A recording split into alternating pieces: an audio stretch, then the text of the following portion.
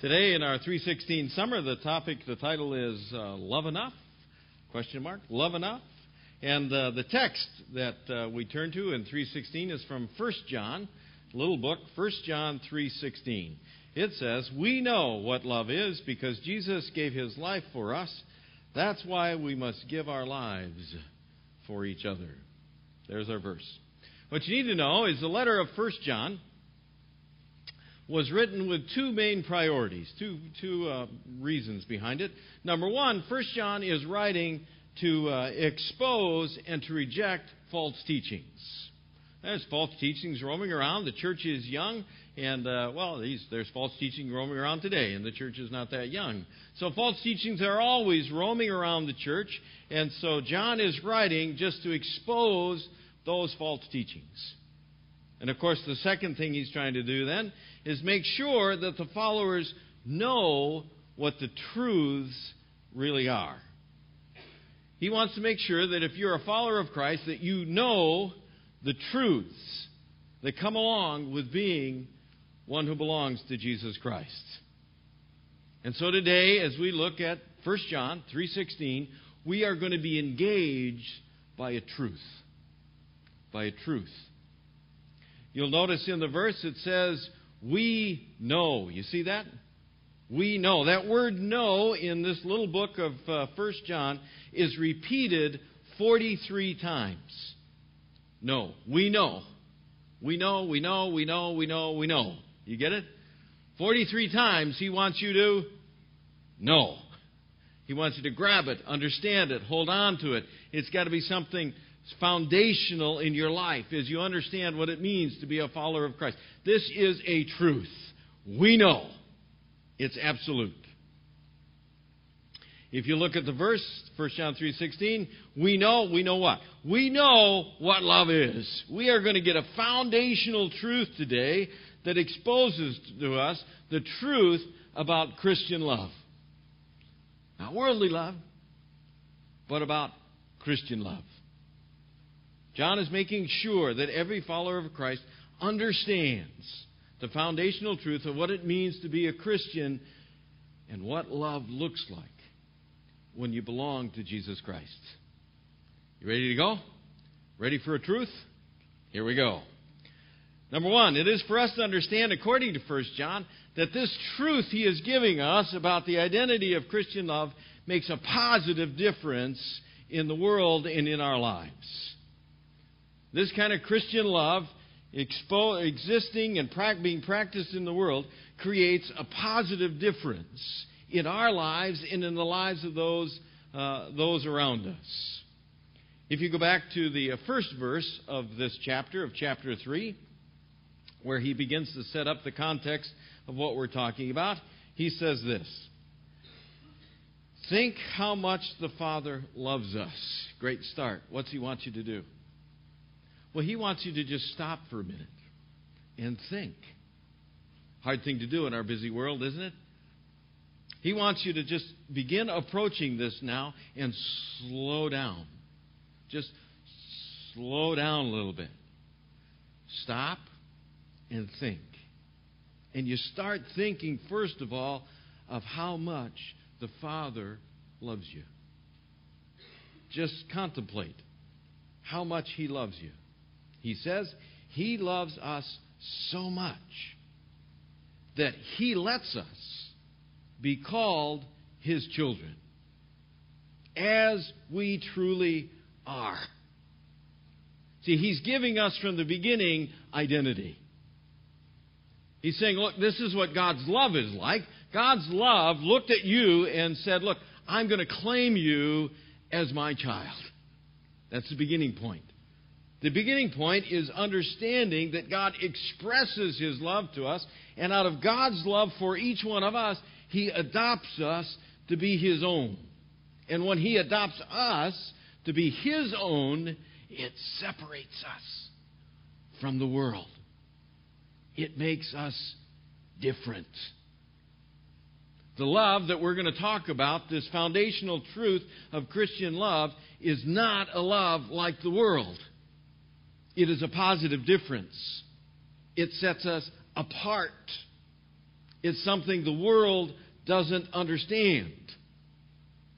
John says, but since the people of this world did not know who Christ is, they don't know who we are. You see the separation and the difference? When we practice this kind of love that John is going to talk about today, it's a love that the world has a hard time understanding because that's not the way the world operates. John, if you go back to the second chapter, the one just prior to this, he talks about the way the world operates and gives us words of warning for anyone who would follow Christ about our relationship to the world. He says, don't love the world or anything belongs to the world. Pretty clear? Don't love the world or anything that belongs to the world. If you love the world, you can't love the Father. One way or the other. Our foolish pride comes from this world, and so do our selfish desires and our desires to have everything we see. None of this comes from the Father. The world and the desires it causes are disappearing. But if we obey God, we will live forever.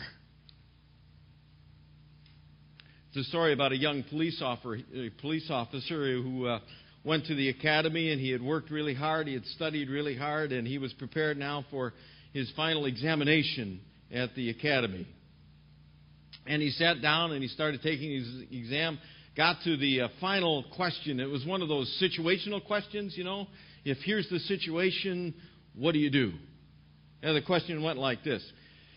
You are on patrol in the outer city when an explosion occurs in a gas main in a nearby street.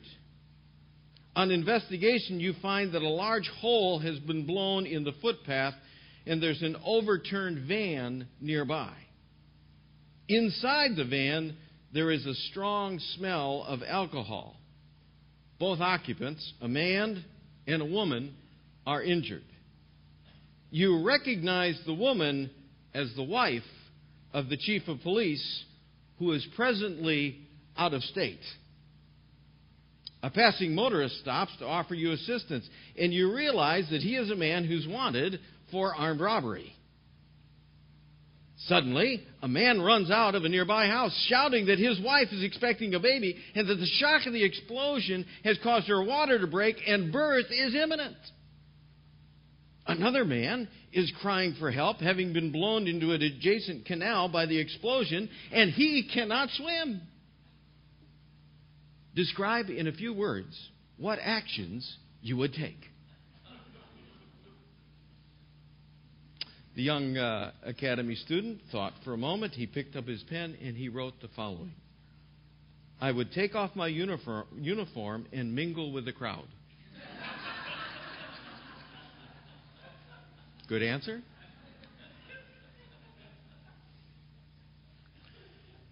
You can't do that when you follow Christ. Can't do that.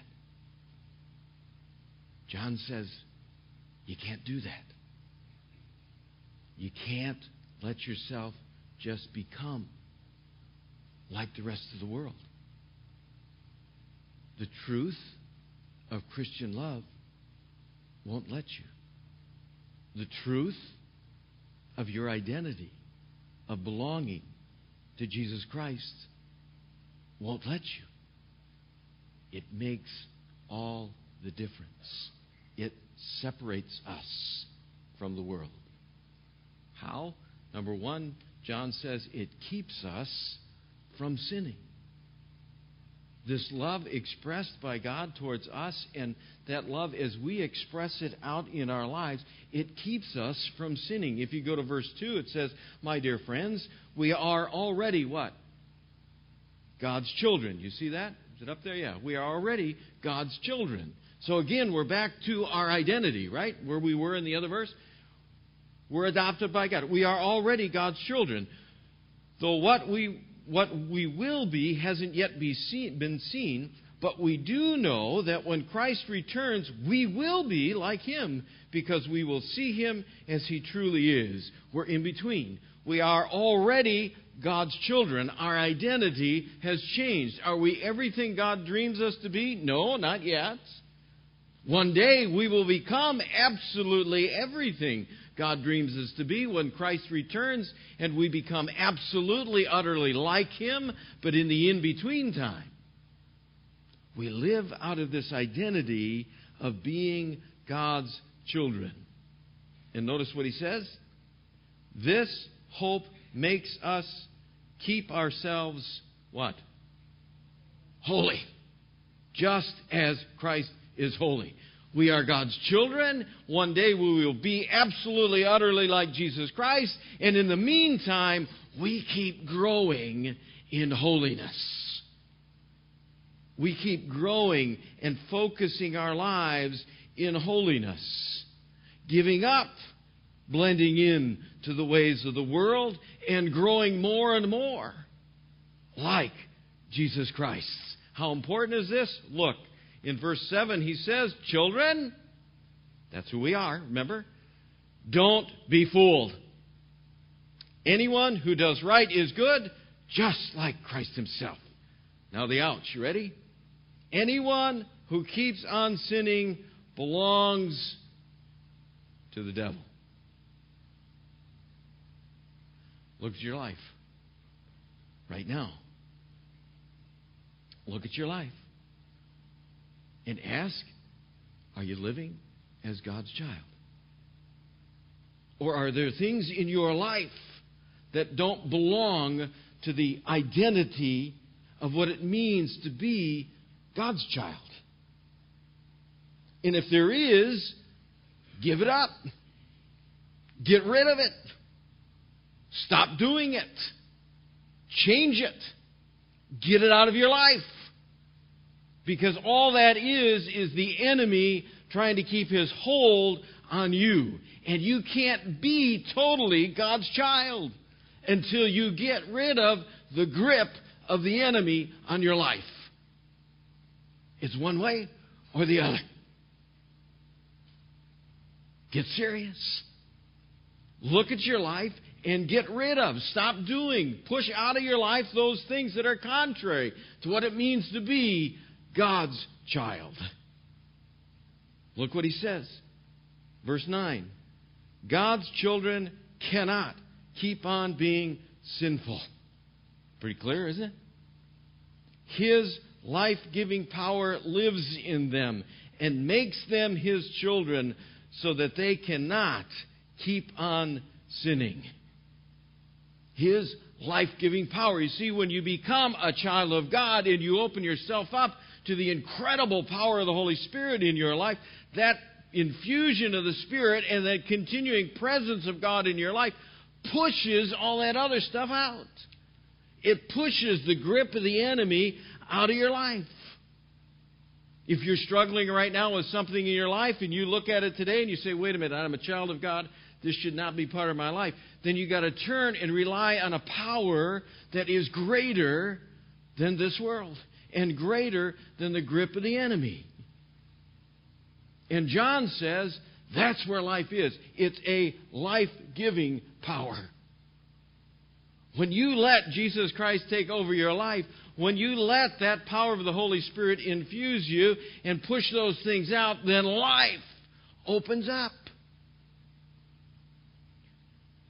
There's a story about a man who once told his wife that he never wanted to live in a vegetative state dependent upon a machine. They sat down. He said, honey, if I ever get in that kind of shape, I want you to pull the plug. Immediately, his wife got up from the couch, went over, and unplugged the television.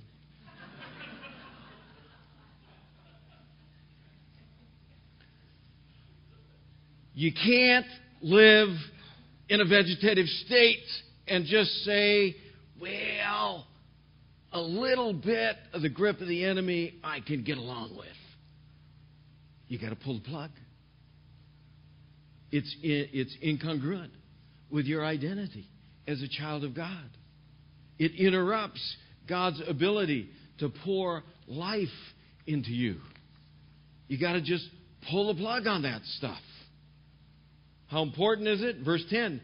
You can tell God's children from the devil's children. How? Because those who belong to the devil refuse to do right or to love each other. See, if you choose to let this stuff stay in your life, then you can't experience the incredible fullness that God wants to bring to your life. You can't experience the incredible fullness of what the Holy Spirit can mean in your life. John says, it's a truth. You got to just pull the plug on it and push that stuff out of your life and let the power of the Holy Spirit do it. And when you do, you will discover the life Jesus Christ can bring to you. The battleground for John is between selfishness and sacrifice. The way of the world is selfishness. The way of Christ is sacrifice. He says, from the beginning you were told that we must love each other. Don't be like Cain, who belonged to the devil and murdered his own brother. Why did he murder him? He did it because his brother was good and he was evil. My friends, don't be surprised. Don't be surprised if the people of this world hate you. You see, when you start pushing that stuff out, and you let the Holy Spirit start pushing that stuff out, and life starts coming into you, it's going to set you apart from the people of the world. And the next time you're at the office and they get together around the coffee part and they start gossiping about somebody else in the office, and you say, whoop, wait a minute, that's the grip of the enemy. I'm walking away.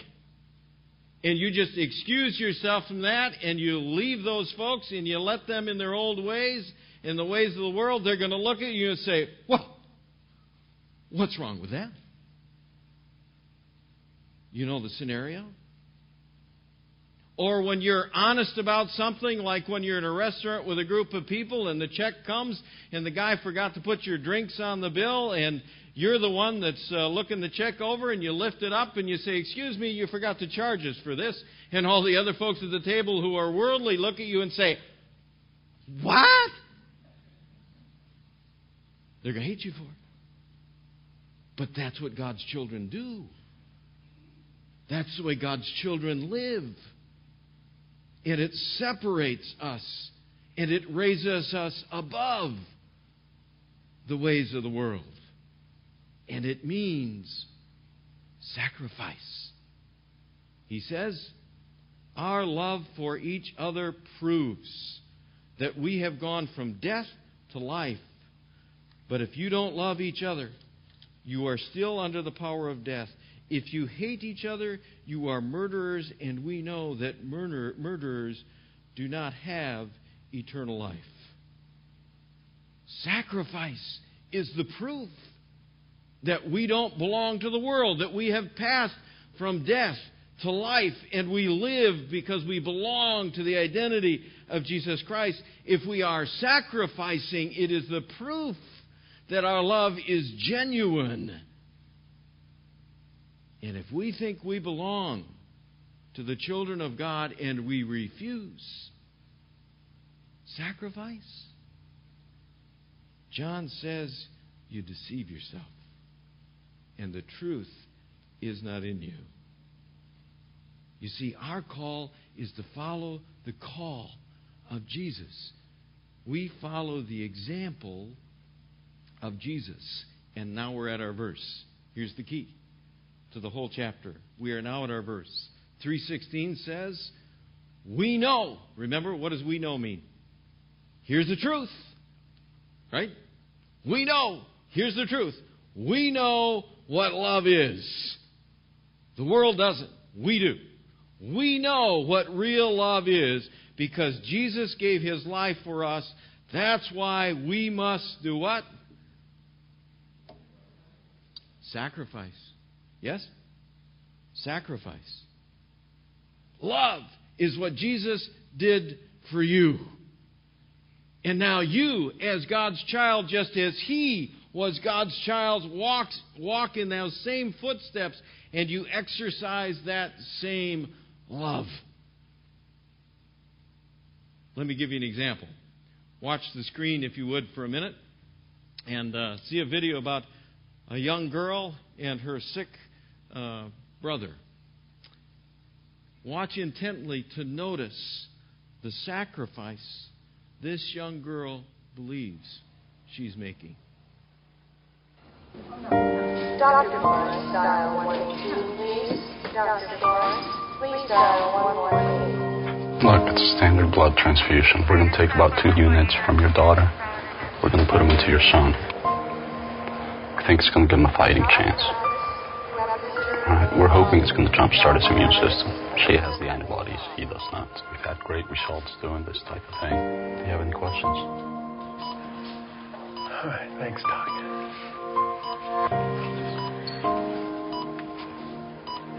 Sweetie, you ready?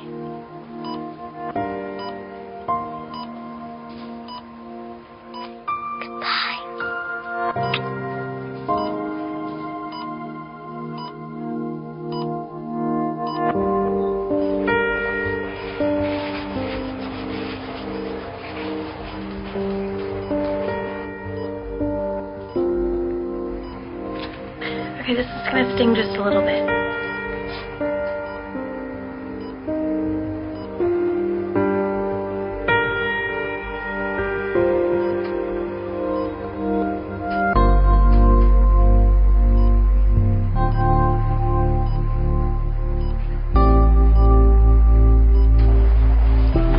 How long till I die?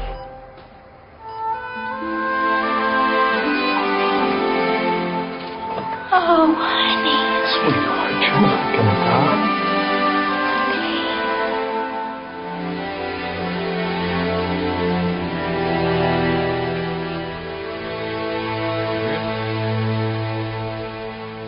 How long before I die? Sacrifice. John says, here's the truth. That's what love is. That's what real love is. And that's what sets us apart from the world. We understand it. We know it. And even more, we do it. We do it.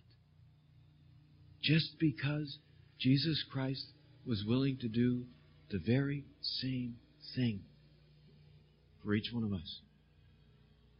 It's like he looked at the Father in the Garden of Gethsemane, and when he accepted the cup, he said, Father, how long before I die? And he did. We follow the example because we know that's what real love is.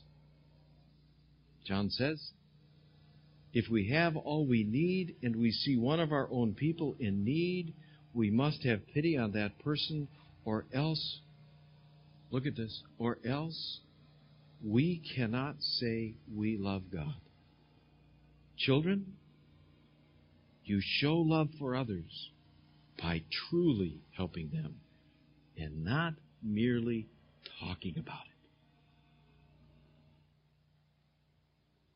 We can't be a church that has Christ's name on it unless we're ready to love that way.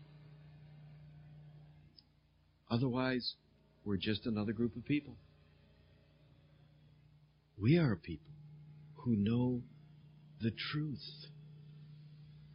And the truth, real love, is ready to sacrifice. Because we know God's love for us.